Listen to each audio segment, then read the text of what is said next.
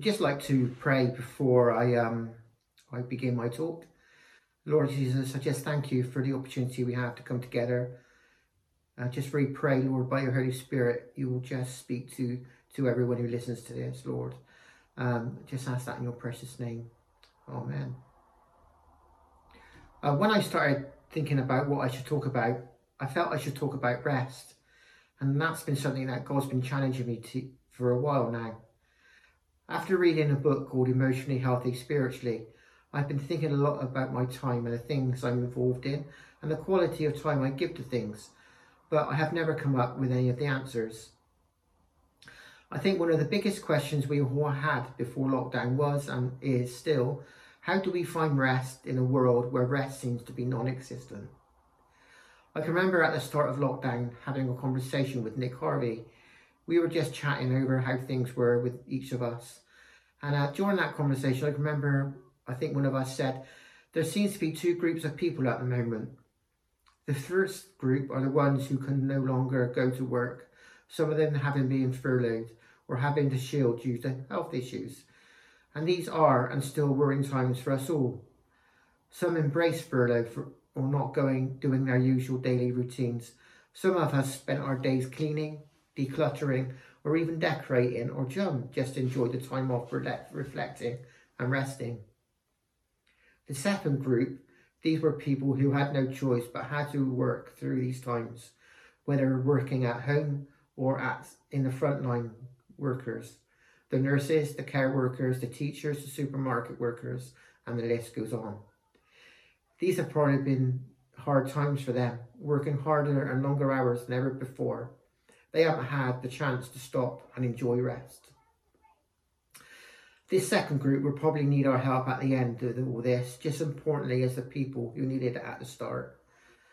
As I mentioned earlier, I have been thinking for a while about my time and how I spend it, what to give up and what needs to change, which I have always put off. I'm the sort of person who always likes to be busy, not one for being restful and reflective. I rather like being busy, doing things that I see as constructive, sometimes something I can see physically changed or built. There's a new saying going around at the moment, which a lot of people are saying, including myself, which is, we don't want to go back to the way things were before lockdown. Even on Jeremy Vine radio show the other day, he mentioned that only 6% of people actually want things to return to how they were before lockdown. I do believe this time has been a wake-up call for many, and some even a game changer. On the back of all this, at the beginning of lockdown, someone recommended me to read John Mark Comer's book, The Ruthless Elimination of Hurry, which the book's tagline is How to Stay Emotionally Healthy and Spiritually Alive in the Chaos of a Modern World. I would highly recommend this book and advise everyone to read it. A lot of us are asking the question, I know I am, what will life look like in the future, not only for us individually, but what will also Resound look like as a church in the future? I know there are a lot of questions, but very few answers, but let's pray together and ask God to speak to us clearly. I believe we have been given a pause button. I know, I do, and sure you do, that we want to live differently. I for one, want to take the rush out of my life, and perhaps we don't know how to do that. We all have been given an opportunity to change how we live, and for some have changed how they recently worked by making huge life changes to their work patterns. But we all have to do it in a way which most of us still need to work to pay our bills. We all have commitments that we need to fulfill. I don't want this talk to become a book review, but I want to share some points I feel God has spoken to me through it, and share some useful points that will hopefully help me and you change the perspective on life going forward. Corrie ten Boom is quoted as saying, if the devil can't make you sin, he'll make you busy. Both sin and busyness have the same effect. They cut off your connection to God, to other people, and even your soul. In Matthew 11, verse 28, it says, Then Jesus said, Come to me, all of you who are weary and carry heavy burdens, and I will give you rest.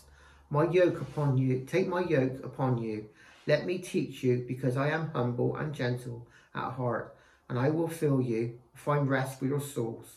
For my yoke is easy to bear, and the burden I give you is light. I love the Message version of this verse.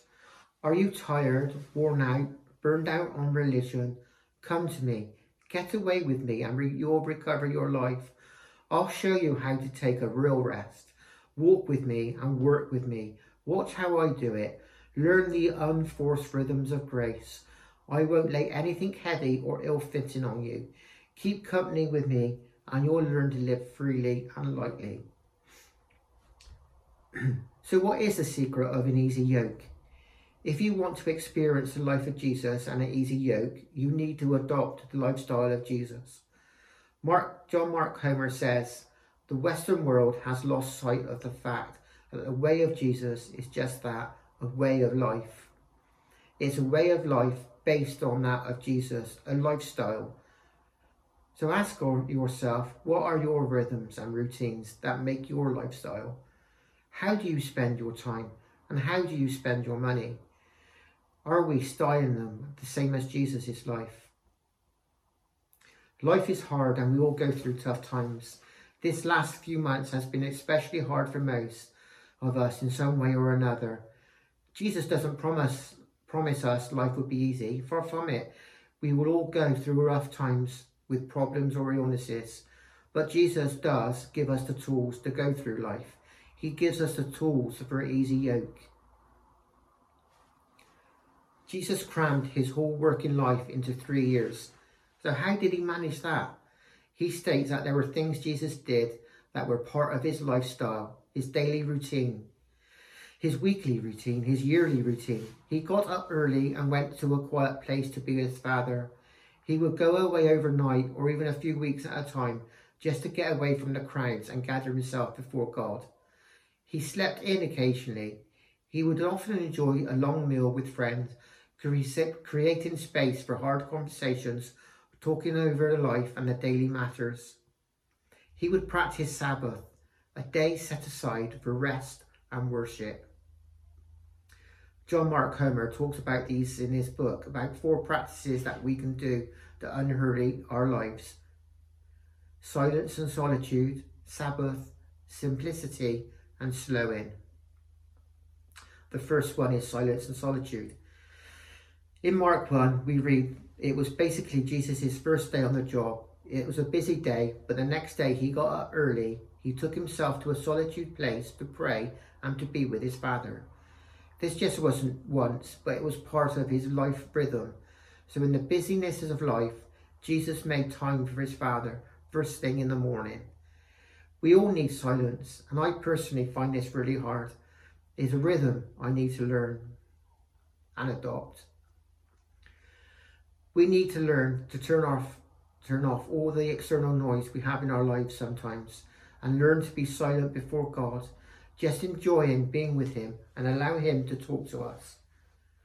We need to learn to turn off social media. Perhaps we need a Sabbath day from our phones. I can remember I mentioned this to Stevie once, and he challenged me to do it. I think I only managed a couple of hours.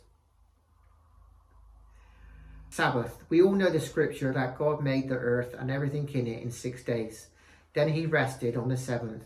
So God himself shows us what the work rhythm we should have.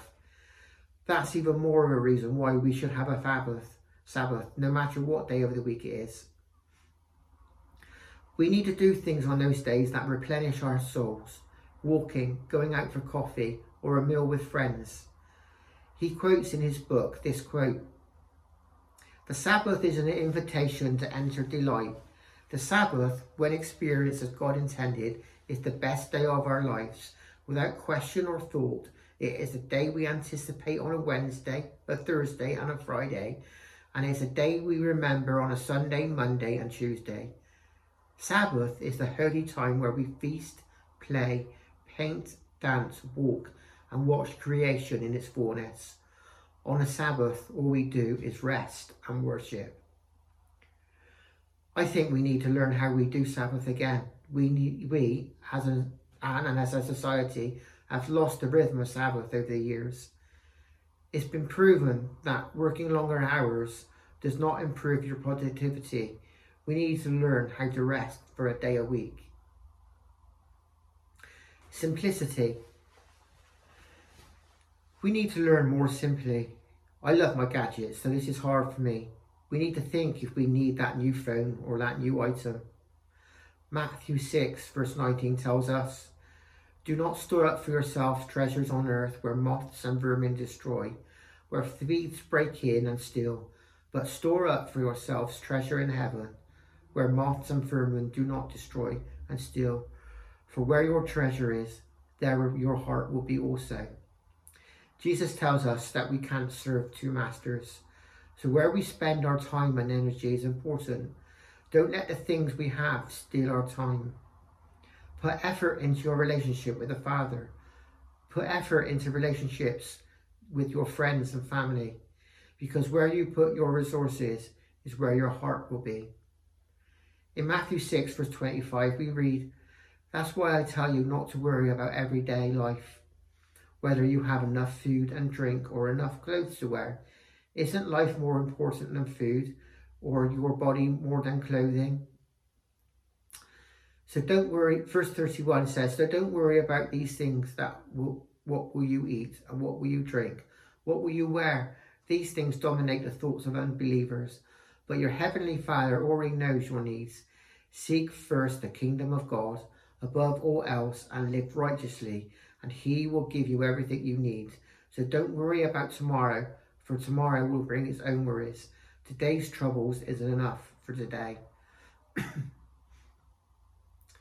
I know not worrying is easier said than done, but we need to truly focus on God first and seek his will for our lives. I think this will bring a fresh and a better perspective to our lives. We need to learn how to be more open with each other, sharing the hard times as well as the good. We should learn to go to God first. Start praying for the small things again, like that parking space you need. Don't let life's pressures and worries steal your time. During this time, a lot of people have struggled with their mental health, and we as a team recognise that. If you watch the services where Patrick Reagan spoke and the courses that he offers and the support groups they do, it's something that we would love to get involved with as a church, whether we run them as separate groups or in our small groups. Ask God how you can live more simply. And finally, slow in. Ask God how you can change the pace of your life. Turn off the notifications on your phone, or even taking off the social media apps. Take longer holidays. Make more time for yourself. Meditate. Go for slow walks. He even suggests joining the longest queue in a supermarket, so you can take that time to pray to the Father. In this book, he goes into these 4 practices a lot deeper, and I would encourage you to just watch these videos. They're about 10 minutes each, and hopefully you can see the link below. I guess to fully rest is to be at rest with ourselves. We need to trust God. We need to pursue God. We need to bring Jesus to the centre of our lives. When I spoke at Resound for the first time a couple of years ago, I showed a Katy Perry video called Change the Rhythm. And I mentioned that as Christians, we sometimes live in a Christian bubble. Well, I think in this season, that bubble has been smashed. We are doing church in a completely different way. A way where it is more important than ever to pay attention to our spiritual life. I said at the beginning of the year, as part of the vision season, how important it was to be filled with the Holy Spirit. Just remembering the picture of what Angela shared a few years ago about the watering can, that if we are going to be effective as a church and as individuals, we need to be constantly asking the Holy Spirit to fill us, being completely replenished by his Holy Spirit to be able to be overflowing. We need to learn to rest in God and to be able to rest at all. Our relationship with him is so important. I'm going to show a video now, just before I pray. Just after I pray, I mean. It's a Hillsongs worships video called Pursue, All I Need Is You. And just use it as a time of medication before the Father. Just letting him soak in his, let yourself soak in the words. Let the Holy Spirit minister to you. Lord, I just really pray as we watch this video that by your Holy Spirit, you will just be with us where we are. Visit us, Lord God. Replenish our souls, Lord Jesus. Flood us with your love and compassion, not only for us, Lord, but for the world that we live in. I ask that by your Holy Spirit, Lord. Thank you, and see you all soon.